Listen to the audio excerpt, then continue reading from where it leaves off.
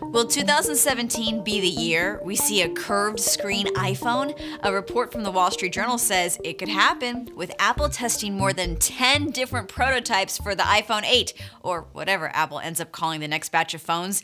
The report says Apple is asking parts suppliers to increase production of thinner OLED screens, and Apple is also asking for prototype screens with better resolution than the ones Samsung uses.